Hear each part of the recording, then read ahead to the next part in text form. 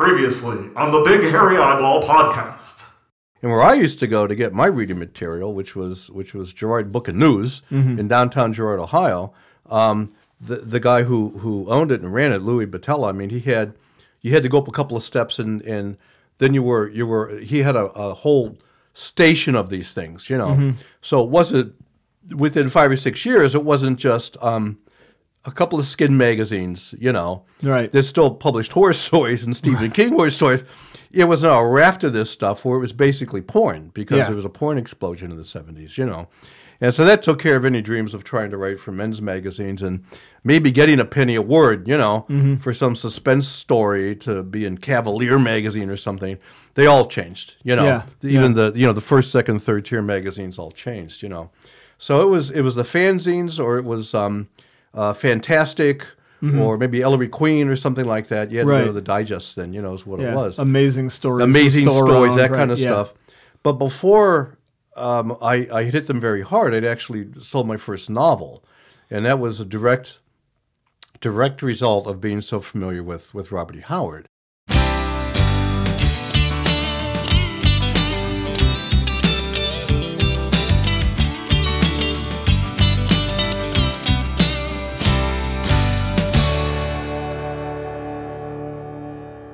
Hello, everybody, and welcome to the Big Hairy Eyeball podcast, the podcast that knows no bounds, nor much of anything else. I'm your host, Pete Pollack, and this week on the show, David C. Smith, Part 2. That's right, David was such a big personality and had so many things to say that we stretched him into 2 episodes.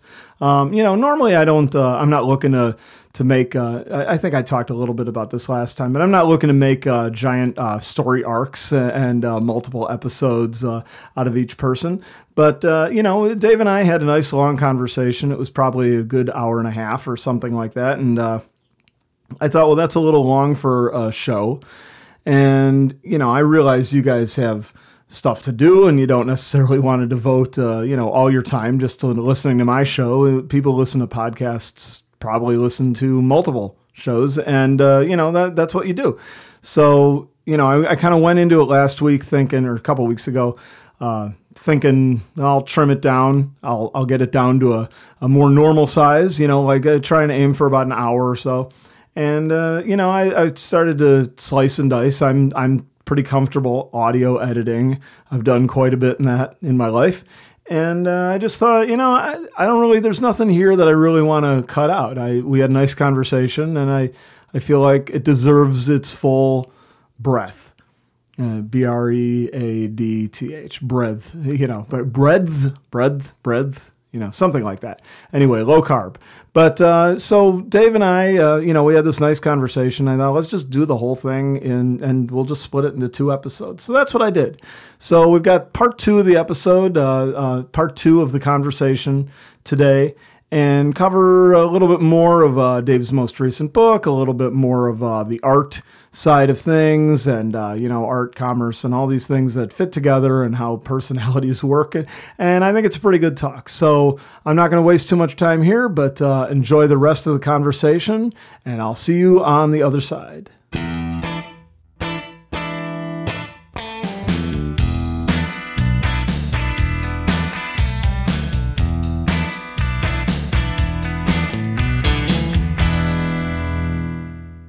What happened was that I decided that I would, after writing these fanzine short stories for a while, I decided I would try my hand at a novel, and it was very ambitious.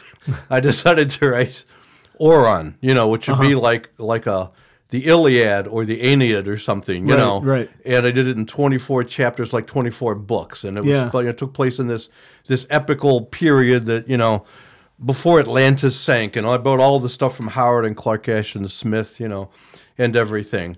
And I wrote it the best way that I could. It eventually got into print. Initially, what you do back then was, you type up your manuscript, and it's in the box that the paper came in, right? Because good paper used to come in, used to come in boxes, and you cut up a brown paper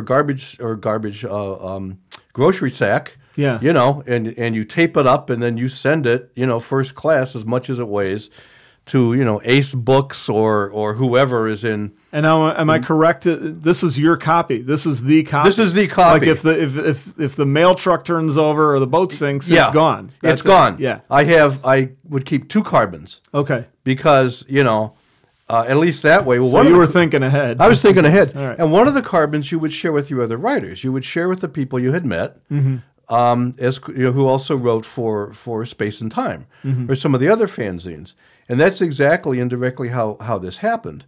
I had written to the editor of a magazine or a fanzine that was devoted to H.P. Lovecraft, and I had noticed something interesting about some of these weird names that H.P. Lovecraft used and his incantations, you know, to the old ones and these gods and everything.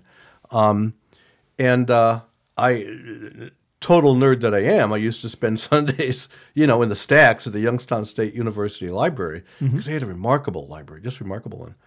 And they had a collection of these books from 1915, 1916, where someone had transliterated Sumerian cuneiforms, and Wow. then had tried to translate them.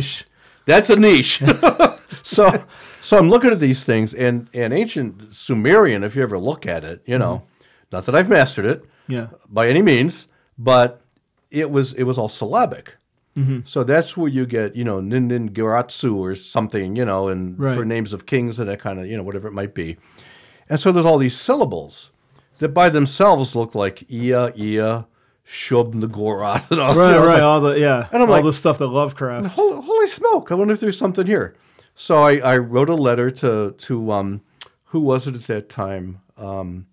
I'll think of his name in a second. He's been around. He's another one of these guys who's been in the field forever. I'll think of his name. And he said, "This is very interesting. I can't make use of it, but I sent it to Dirk Mosig, who's a Lovecraft scholar, and he teaches at a college in Georgia." So Dirk wrote back. Dr. Mosig wrote back and said, "This really fascinates me because of where he was in the chain of universities in America. He could request books that might have been available to Lovecraft at that time from the university in Providence, you know, the university in Providence. So they did indeed have this stuff on hand there in Providence in 1916 and 1920 when Lovecraft was writing this stuff. There was no, you know, book card, you know, Right. you know, showing that Lovecraft had taken this book out or anything. Right. But it was The fun. little thing. The little, tucked yeah, in the pocket in Yeah. the back, yeah, you know, that they stamp. You know, there was no indication, you know, none of that. And they couldn't find any note cards, and you know, they used to have these little, you know, Right. you know. Well, this was what 40, 50 Oh, God. years later. Oh I mean, yeah, you know. So, but it's a little bit of talking about niche stuff, you know, this library right. science type stuff going back to 19-teens and 1920s. But Dirk mentioned it to a friend of his who was Dick Tierney. Now Dick's very well known in the field. He's written a lot of important science fiction and fantasy, and at the time he was living, I think, in St. Paul or something. And so Dirk said, "I think Richard L. Tierney would be interested in this. Can I send it to him?" And I said, "Sure." So at the same time, Dirk had a manuscript of Dick's, one of Dick's very exuberant, over-the-top science fiction novels. I think it was The Winds of Zar, where his time traveler goes back to the time of ancient Egypt, the time of Moses, you know, and interferes with what we think are biblical stories, but actually tie in with some large science fiction plot of his. So I read that, and this is great. You know, So, Yeah, you know, yeah. He's being transgressive and poking his fingers in the eyes of, you know, traditional religious thought, and having fun with it too, you know, like old-time science fiction. So I read his novel, and he read mine. And again, this kind of coincidental thing. There was a group of Lovecraft fans who put out fanzines, and I did as well for a while. They would produce a little fanzines and send it to a central editor. It was an amateur press association or United Press Association. These go back 100 years. And this was more or less devoted to Lovecraft. And so the man who was the editor of that at that time found out about this. You know, in fact, I think I joined by that time.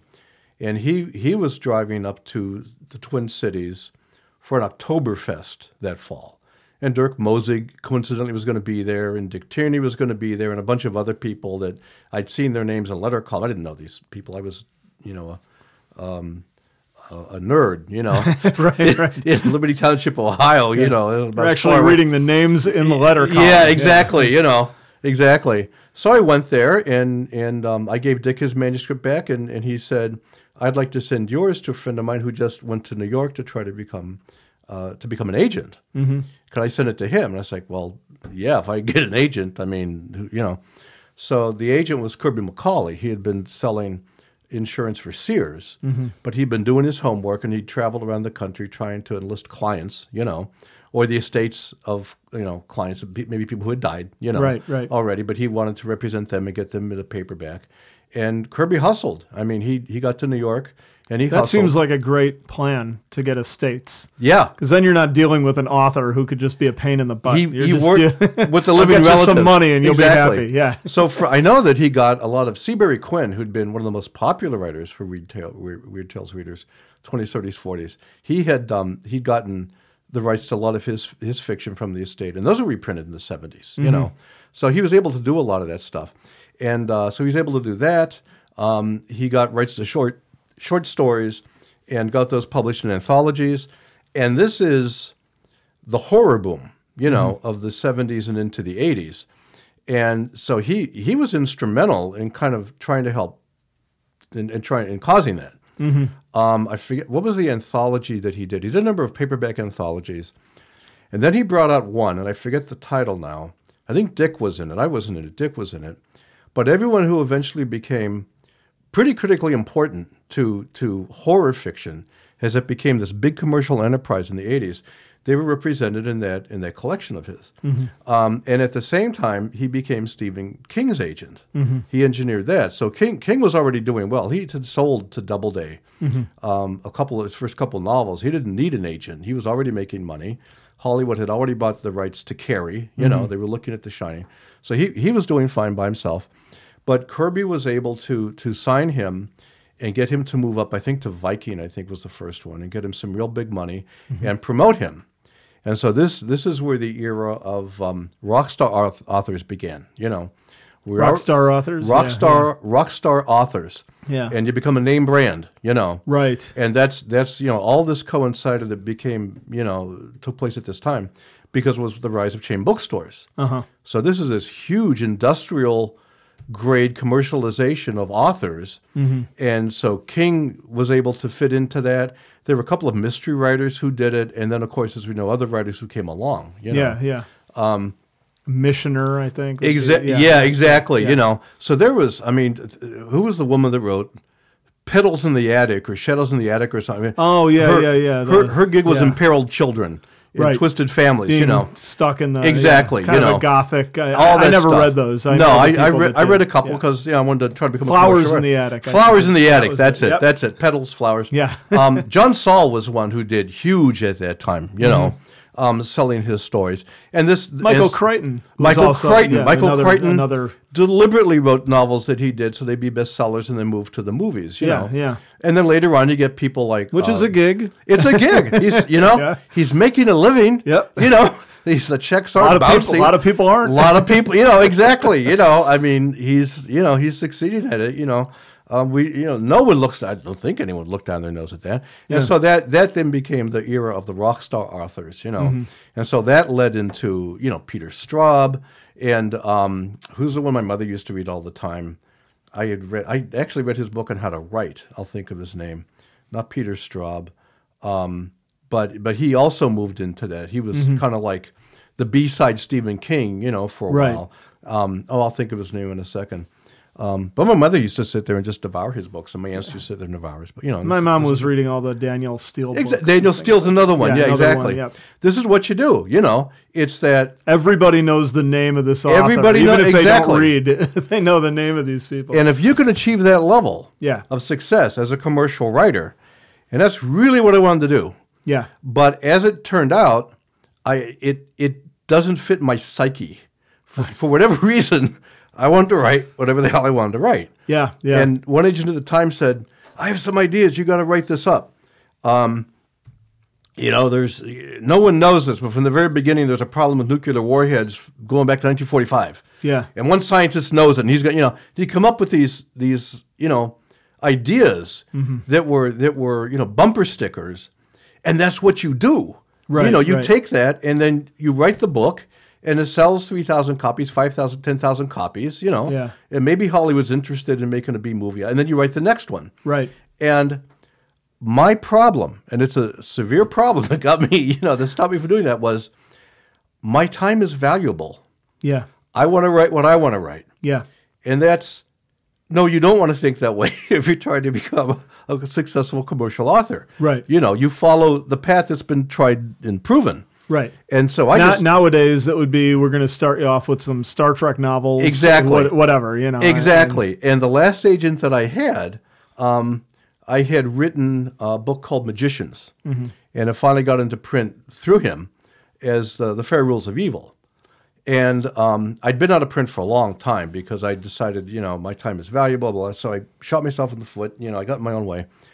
But I ended up teaching English. You were artistically true. I was artistically true to my, Not enough people do to my that. gifts. No, I'm poor but happy writing my stuff that nobody reads and publishes, but I'm true to myself. So after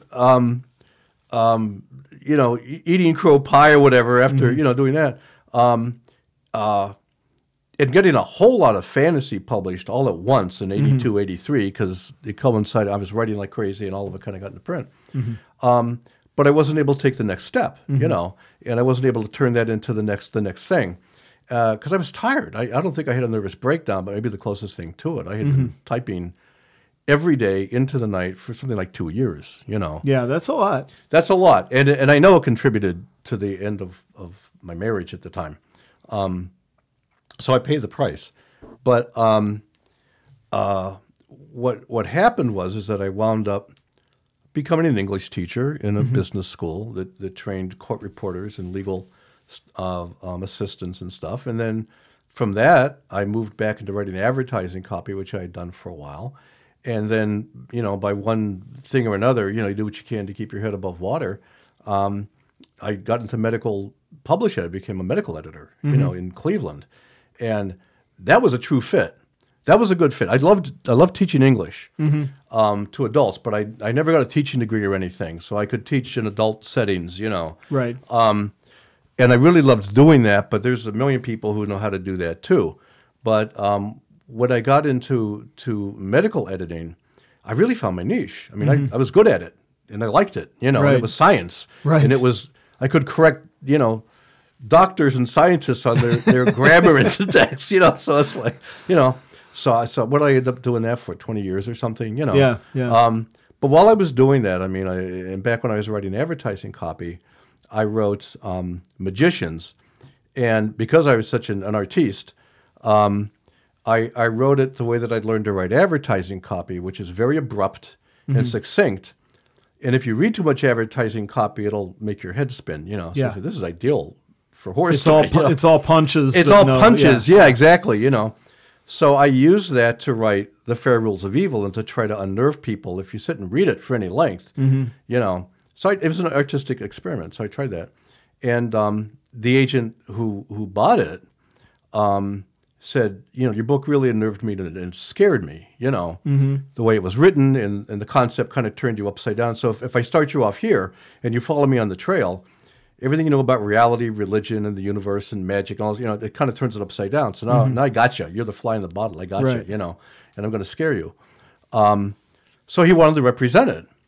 And I was fine with that, except that I had already written a letter to Doubleday, who had originally published Stephen King. So I'm going to write to Doubleday. They published Stephen King. Maybe they'll publish my new book that I've written after umpteen years of not writing. And I got a nice letter back from one of the editors there. And so I told this agent about it. And he said, don't worry about it. We don't need Doubleday. I know how to bring writers along.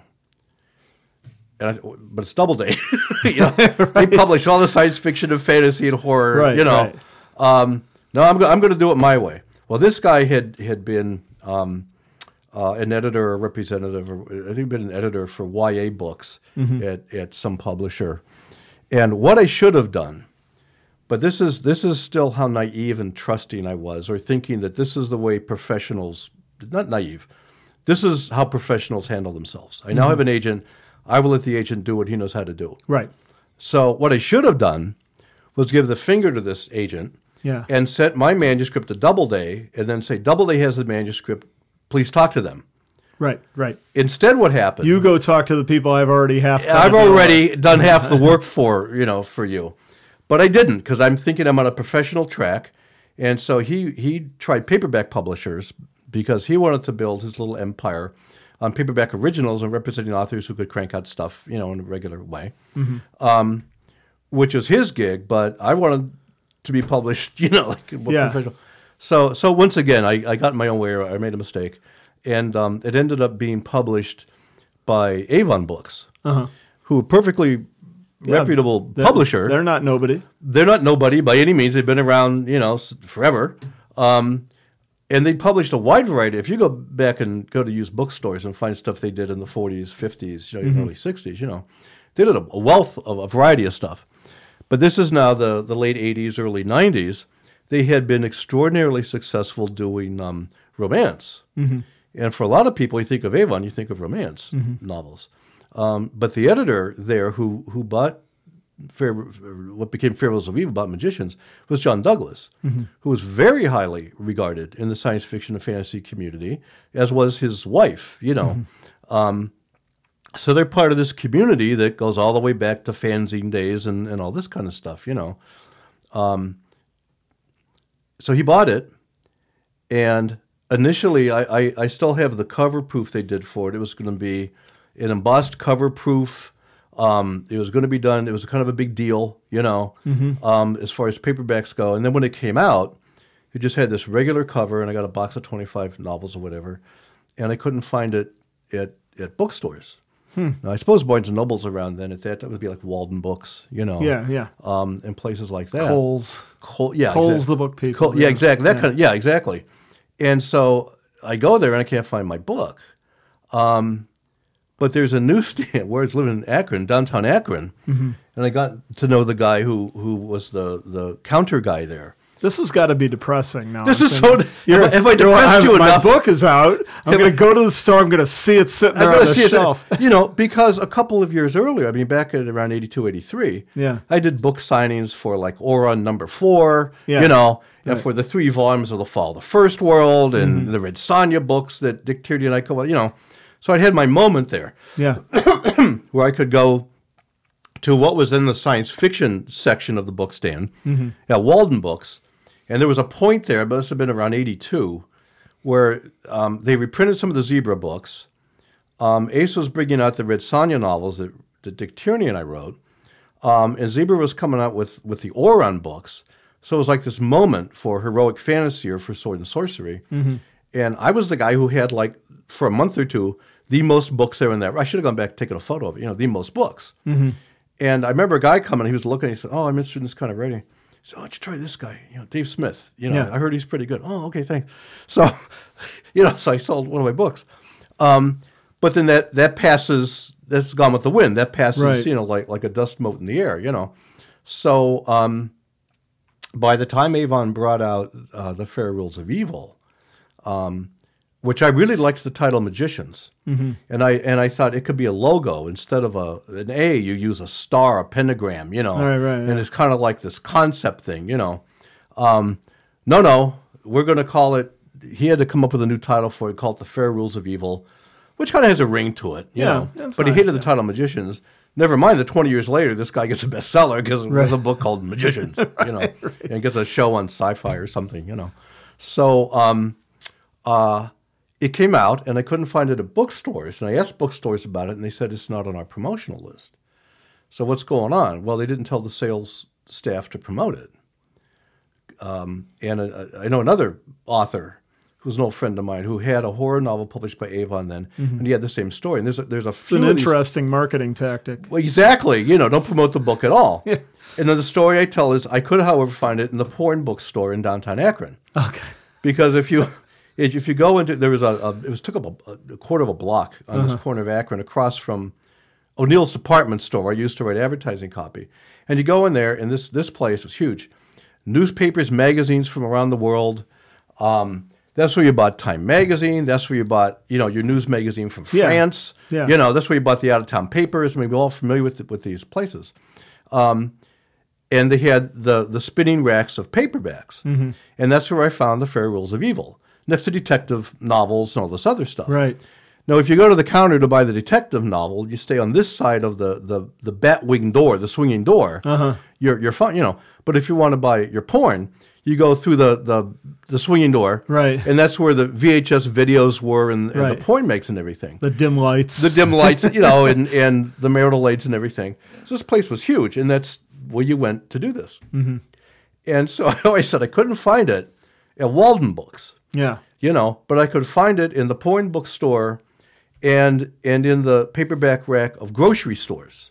Right. Because that's they used to have those. Yeah. Exactly. Yeah. And that's where the guys, from whoever it might have been, the distributor, that's where they put these things, But they didn't unload. And there's no buyers. Nobody's making the decision. There's just a Exactly. dude who shows up every couple of weeks and fills the rack. They've already made the call for what they want at Walden Books. Right. So these are the paperbacks.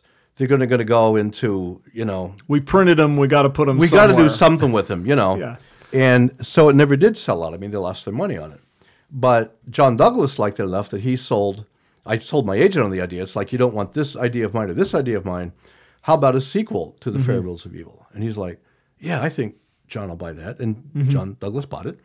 And so now I wrote a conventional hair-raising, horror story. I didn't do any artsy-fartsy stuff. I just wrote, Right. Here's a scary story. And I borrowed from Hitchcock. Most of it is kind of like a car chase, Okay. from Cincinnati back to what's kind of like Youngstown, Ohio, Akron, Ohio.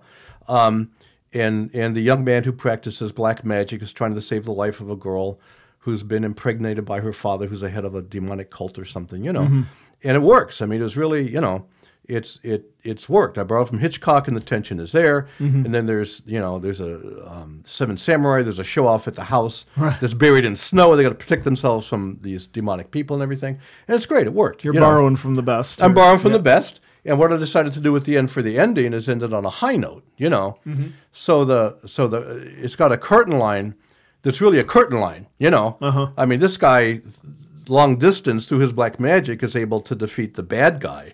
And it builds and it builds and it builds, and you're with him while he's doing the ceremony, and it builds. And then I end it on that high pitch, So that's the curtain line, You're like, whoa, So I don't let you off easy. So it was fun to write. It was great.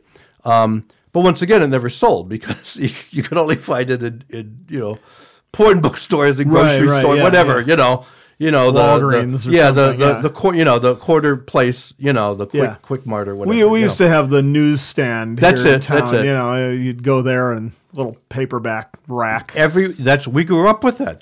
That's what these were, and it was the mid-list books. Yeah. It was the mid-list books, and that's where I found Robert E. Howard in the 1960s when I went to Gray Drugstore, and that's where you went for the Ellery Queen, mysteries. And then they might do some crossword puzzle books, or they might reprint the classics, Right. And it wasn't they had the A-list stuff, the paperback, versions of what had been hardcover, sales. But they also had the mid-list. And if you're starting out as a writer of paperback novels, that's where you started out. Yeah. And that's where I started out, Oron Books and Red Sonja Books, that was the mid-list. Yeah. They weren't going to be published by hardcover, by the Right. big six, or now the big five, Right. But this is where you got your start. That's where the science fiction authors were published. And it was legitimate. It was professional. You made a sale, Right. You got paid, and you had readers. And then you ramp up from there, until you write what my former agent called the breakout book. So you'll write your breakout book, Right. And that never happened. John Douglas wanted to publish a third of these magicians types books, but the first two didn't make any money. Well, it's hard to make the business. You kind of loaded the game against me, Right, like the dice were loaded, It's never their fault. It's never their fault, they're, So I was barely on the mid list, and now as we see with all of the what do you want to call them, the rock star authors, and the high concept stuff, what you find now at the drugstore, or at the supermarket. I mean, it's all A-list writers, and all this has been engineered corporately, Right. They come out with the hardcover, and then 6 months or a year later, whatever, it's in paperback, and it's on the shelf. They don't even do that anymore. It's just all paperback originals. Yeah. And romance really led the way with this, because all these romance writers, they would have a Fabio pose for the cover, Right. The He-Man in the torn shirt, and the bodice rippers, as they called them, Yeah. And this is the bulk of paperback sales. And these authors are trusted and well known. This is it's business, Now it's a very corporate business, rather than being kind of slapdash the way it was in the 60s and 70s with me, where you take a chance on a book. Right. Somebody would take a chance, So now it's all the A-list stuff with the bodice rippers and the romance, and a great deal of suspense now. There's many very good suspense writers now. Right. And they have their niche. Right. So they do, the family suspense stuff, or it's espionage. Right. It's worldwide. And I met some of these writers. At writers' workshops and meetings around Chicago. A lot of them are based in Chicago, and they're doing very, very well. And so I could probably get into that if I wanted to. I could try to market something like that, but I don't have an agent. And I've always, I've never been too successful when I've had an agent. Maybe I'm a you pain might in be the better ass to off them. without Maybe I'm better agent. off with them. So where this comes around full circle is the publisher in New York, Bob McLean, who contacted me. He originally wanted to reprint some of my older books that had gone out of print, and we're still going to do some of that. It won't be the Red Sonja novels, but it's going to be the Orons, and some of these other books of mine. So we're going to do those. But the way it started was he wanted to know if I had the rights to some of these, and I have the rights to mine, not to the stuff that I wrote for the Howard estate, But I said I have my old stuff, and then I'm working on this story. I'm 3/4 of the way done with this manuscript. I'm 3/4 of the way done with this manuscript. I got this one that's been sitting there. So he wants to look at all that stuff, and some of the stuff like I publish in independently. But he wondered if I knew anyone who wanted to write a biography of Robert E. Howard. So this goes back to June, July 2017. Or 2018, and no, 2017. Yeah, it'd be 2017. Yeah, 2017. And I said, what about this author? What about that author? And maybe Mark Finn would want to do a rewritten anything. Well, Mark had written his book. And then he asked me if I wanted to do it. And this is something you've never really done before. I've never really done this before. Yeah. No, not style of writing, not at all. But I knew that there was more to Howard in this literary sense than most people were aware of, at least a general audience was aware of. So I got the idea that if I, as a professional writer, looked over his shoulder year by year, story by story, watching him grow as a working writer to become a professional writer, I might be able to tease out some threads or some strands that would be very, very interesting for me and for general readership and for a lot of Robert E. Howard fans as well. So that was my pitch. That was my pitch. And I said, I want to write a book that some of my coworkers might be interested in reading. They've heard the name Robert E. Howard, maybe. They've heard of Conan the Barbarian. Almost certainly. Certainly. It's like Superman or Sherlock Holmes. But I want to approach him as a writer in his place and time, as he learned to become a writer and how he went through doing that. And we'll look at the man and we'll look at the work. So it'll be kind of like a literary look at him. And he said, yeah, let's do that. I like that idea. So I sat down, and as it turns out, I have a whole lot of Robert E. Howard stuff because some of the one-offs that I had written, back in the day were based on Robert E. Howard characters. And Dick Tierney and I had developed the Red Sonja character. She'd been in comic books, and we developed her for the paperbacks. And I always liked Howard's writing anyway. So as some of the small presses came out with his stuff, and I'd worked with Glenn Lord. Glenn Lord, when I was writing the Howard the Howard stories. He's the guy that I corresponded with, and he was the executor of the estate, and he was a Texan, and he was one of the finest men you'd want to know. You know, he was a great guy. So I was familiar with all this, and so as stuff would come out, maybe Glenn had edited a collection of something. Well, I would order that from the small presses. So I had the selected letters. I had copies of, what was the little journal that he put out? It wasn't the Hyborian Age, I think, but whatever it was. He used to, because he had access to everything unpublished by Howard. So he put out a small digest size book a couple of times a year for a long time. So here's the letter that Howard wrote, first time it was in print, that Howard wrote to Farnsworth Wright, the editor of Weird Tales, saying, you owe me $800 or $1,000. You've owed it to me for over a year. My mom is very sick. You know, we need to pay the bills. So you got these insights into Howard's private life, you know, and here's the poem that he wrote and recast 3 times. Well, here's, you know, Glenn, you know, reproduced those.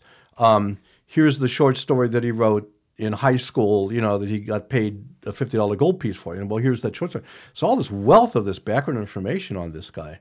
And you read it and you're living it along with him. I mean, this guy Howard is a young man, so sincere about his writing. And he's honest. I mean, all the stuff comes from the gut. I mean, and all through his writing career, I mean, this is him. You know, this is him. One of the things that I thought was interesting that you touched on in the book too is you don't really. I mean, you're giving a pretty unvarnished look at him. Sure.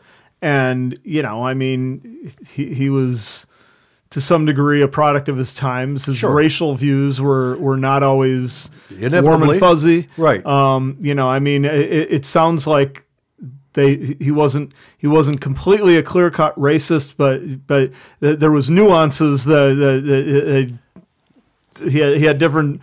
It wasn't something you could summarize necessarily in a sentence, but he wasn't necessarily somebody who would have been accepted at a cocktail party in the 21st century. Absolutely not. But know. for his time, he was working on being a little more enlightened, you know, at least a little more open. And he was getting there. Certainly, you know, less so than some of his contemporaries, like Lovecraft. I mean, I've read quite a bit of his, and you know, sometimes it's the disturbing part is where he's coming from, not the stuff he's writing about. Racist. Yeah, exactly. You know, and with Howard, he was like, I mean, I left out as much stuff as I could have put in here. But for instance, when it comes to like social justice or things, you know, in one of his letters, I forget who it's to, it might have been to Lovecraft, but he talks about there's 2 Mexican boys who had committed some trivial crime. And, you know, he's on their side. It's like they should never have been treated this way, you know, for what they did. And a white man wouldn't have been treated this way. Right. So he's on record with a number of those. Still true, yeah. Oh, absolutely, Yeah. you know. So he's on record with a number of those things, you know. At the same time, he wasn't us.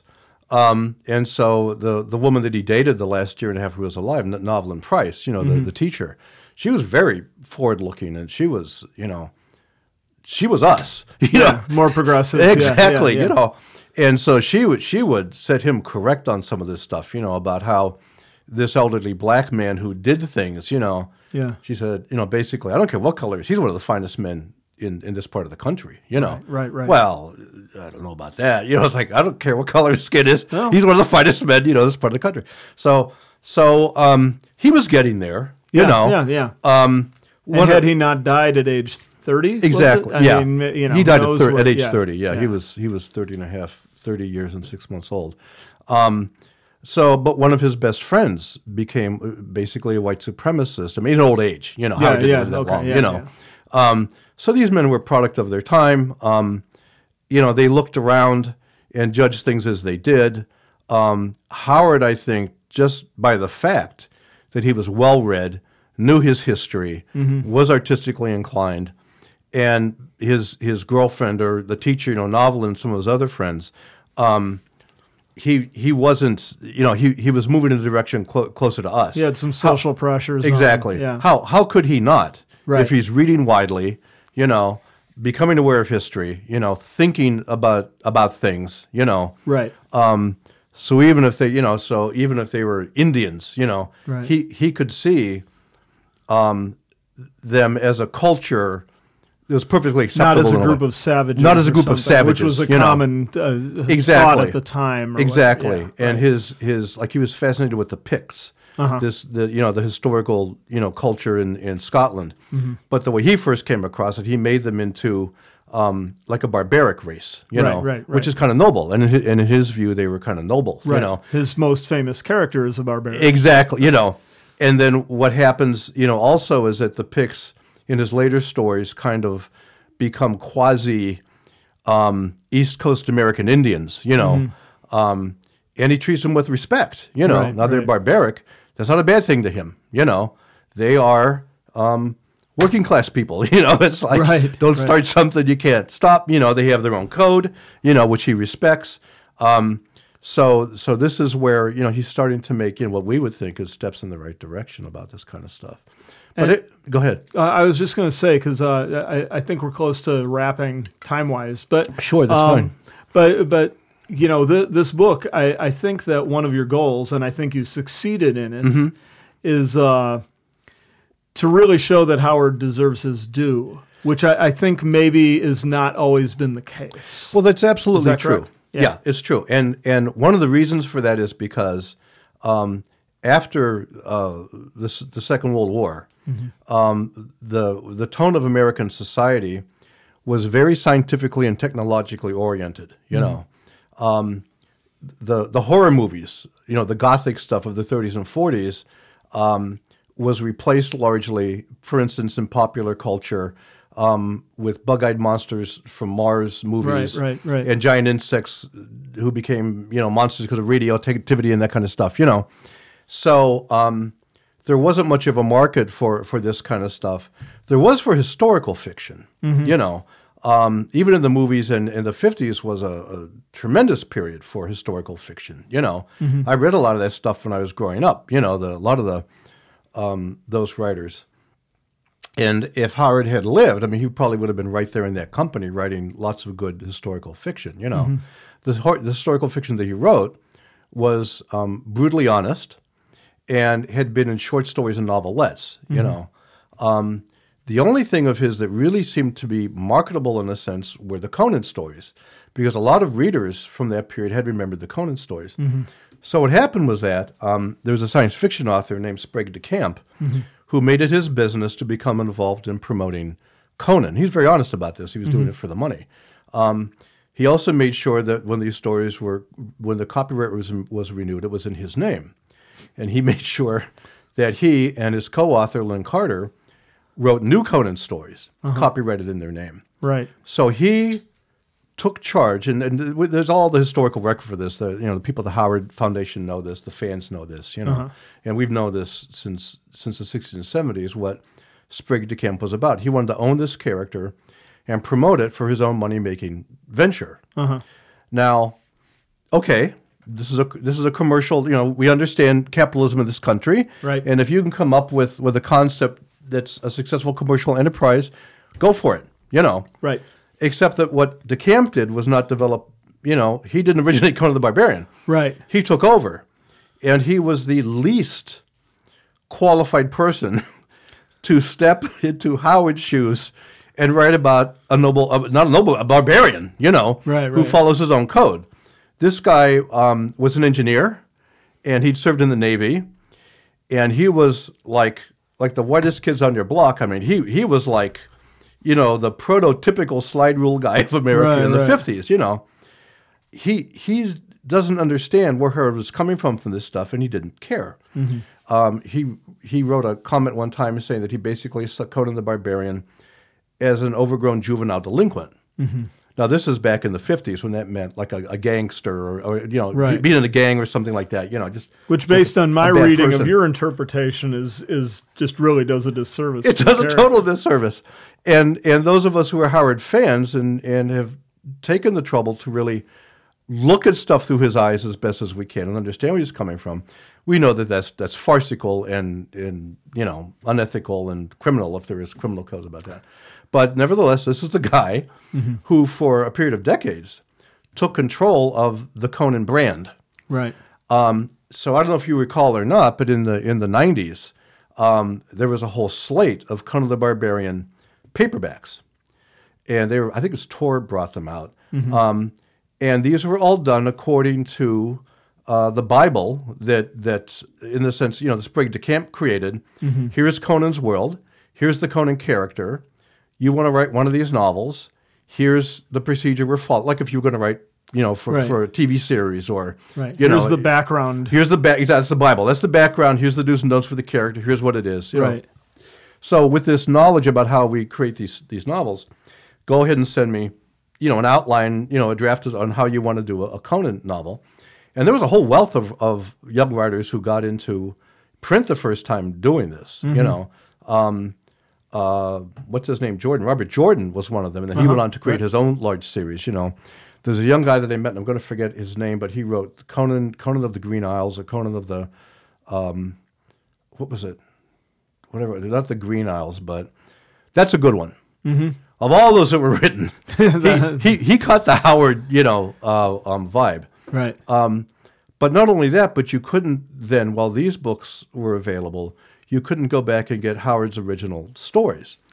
Sprague de Camp kept them out of print. So he finally died. Pace and Rick Rescott, whatever. Right. Rick Rescott and Pace Eternitas. But that then allowed true Howard scholars to get to work in the late aughts, and begin going back to Howard's original material, not just promoting it, but going on record with this stuff. So if you've seen those very large Ballantine books, the trade paperback size, they're as thick as your arm, with all the Howard stories. Rusty Burke is involved with those. Patrice Louinette is involved with those. The late, Steve Tompkins was involved with those. Scott Oden wrote an introduction to one of them.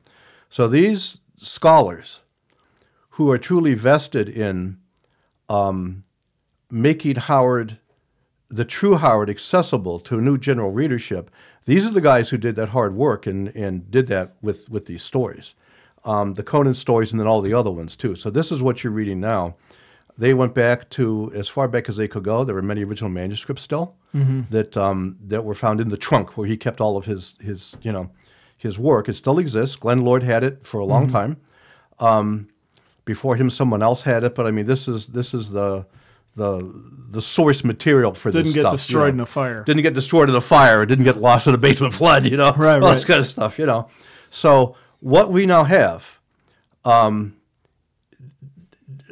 We now have all of Howard's stuff, going back to the stuff he wrote in grade school, and as much poetry as these experts have been able to track down, because he was first and foremost a poet, as his friend Tevis Clyde Smith said, and that's the way he approached life, was artistically, and he saw it, as Rusty Burke says in the introduction to my biography.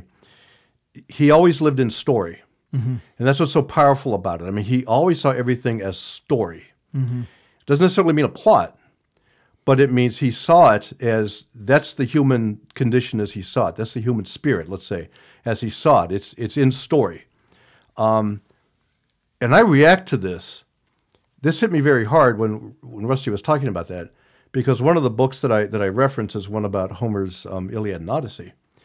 And I think it's the one by Adam Nicholson. It is the one by Adam Nicholson. And when he gets to the end of his book, why Homer? Why Homer? Why read Homer? And one of the things that he gets to at the end of his book is like, why did these heroes go to war? What was in it for them? Now, we know the very earliest stuff was about cattle raids and getting women and controlling, But one of the big things about this is that it becomes a really good story to tell. And we still love hearing the story of Achilles, and of Odysseus, and of Agamemnon, and of Helen in Egypt, and all these stories. We still love hearing these stories. That's story, and that's what Howard was going after with Conan and with his stories of the Crusades, And this is where his brain worked, and he brought to it the poetry that he was so good at writing and that he loved reading. And he brought to it the frontier, which is story. Right. He heard these legends. I mean, he heard what had happened from some of these old timers from their own mouths, when they were still fighting Comanches and when people were still settling the land. Right. His mother used to visit relatives who lived in what was still Indian territory. This is all real to him. Yeah, This is right there. So the benefit for us, if we're open to it, and not everyone is, but the benefit for us is to read Howard's stories in this way. Not as tells about a juvenile delinquent, or that kind of nonsense, but from the gut, so that we're in story. We're in the land of story, of legend, of myth, of Achilles. Right. And that's what he was bringing. That's what he was doing. And so toward the end of his life, when he was done writing Conan, because they'd run out of, I hope I'm still talking to the microphone here, when he started writing the truly professional stuff, it became very polished. And as Steve Tompkins called it, like precision-guided, writing, which is the thoroughly professional level of writing that he achieved, which is equal to what Ray Bradbury did and what Lee Brackett did and what John D. MacDonald did and these writers, So he was there. He got there. Yeah. With the last stories that he published before he killed himself, which is what he did. Yeah. Which is, heartbreaking. It is. But, now he has a chance at a renaissance. So well, he does. He does. A lot of scholars have done this work before I got here. I've added my 2 cents worth of my biography. I hope people will look at it and maybe it'll open their minds a little bit. But there are a lot of us who are championing his work now, so that we can see him as an important American popular writer from mid-20th century, right along with John D. MacDonald and Ray Bradbury and the other writers of his time. There Absolutely. it is. Well, Yeah. I think you did a great job, Dave. And, well, thank you. You managed to get through this without saying who should be impeached. So, Did I great really? job, I guess man. so. Thank you, man, very much. Thank you, Did we Dave. do it in an hour? It seemed like I was talking a long time. Oh, we were way over. We were way over an hour, as I thought. We were way over an hour. That's okay. You're going to have an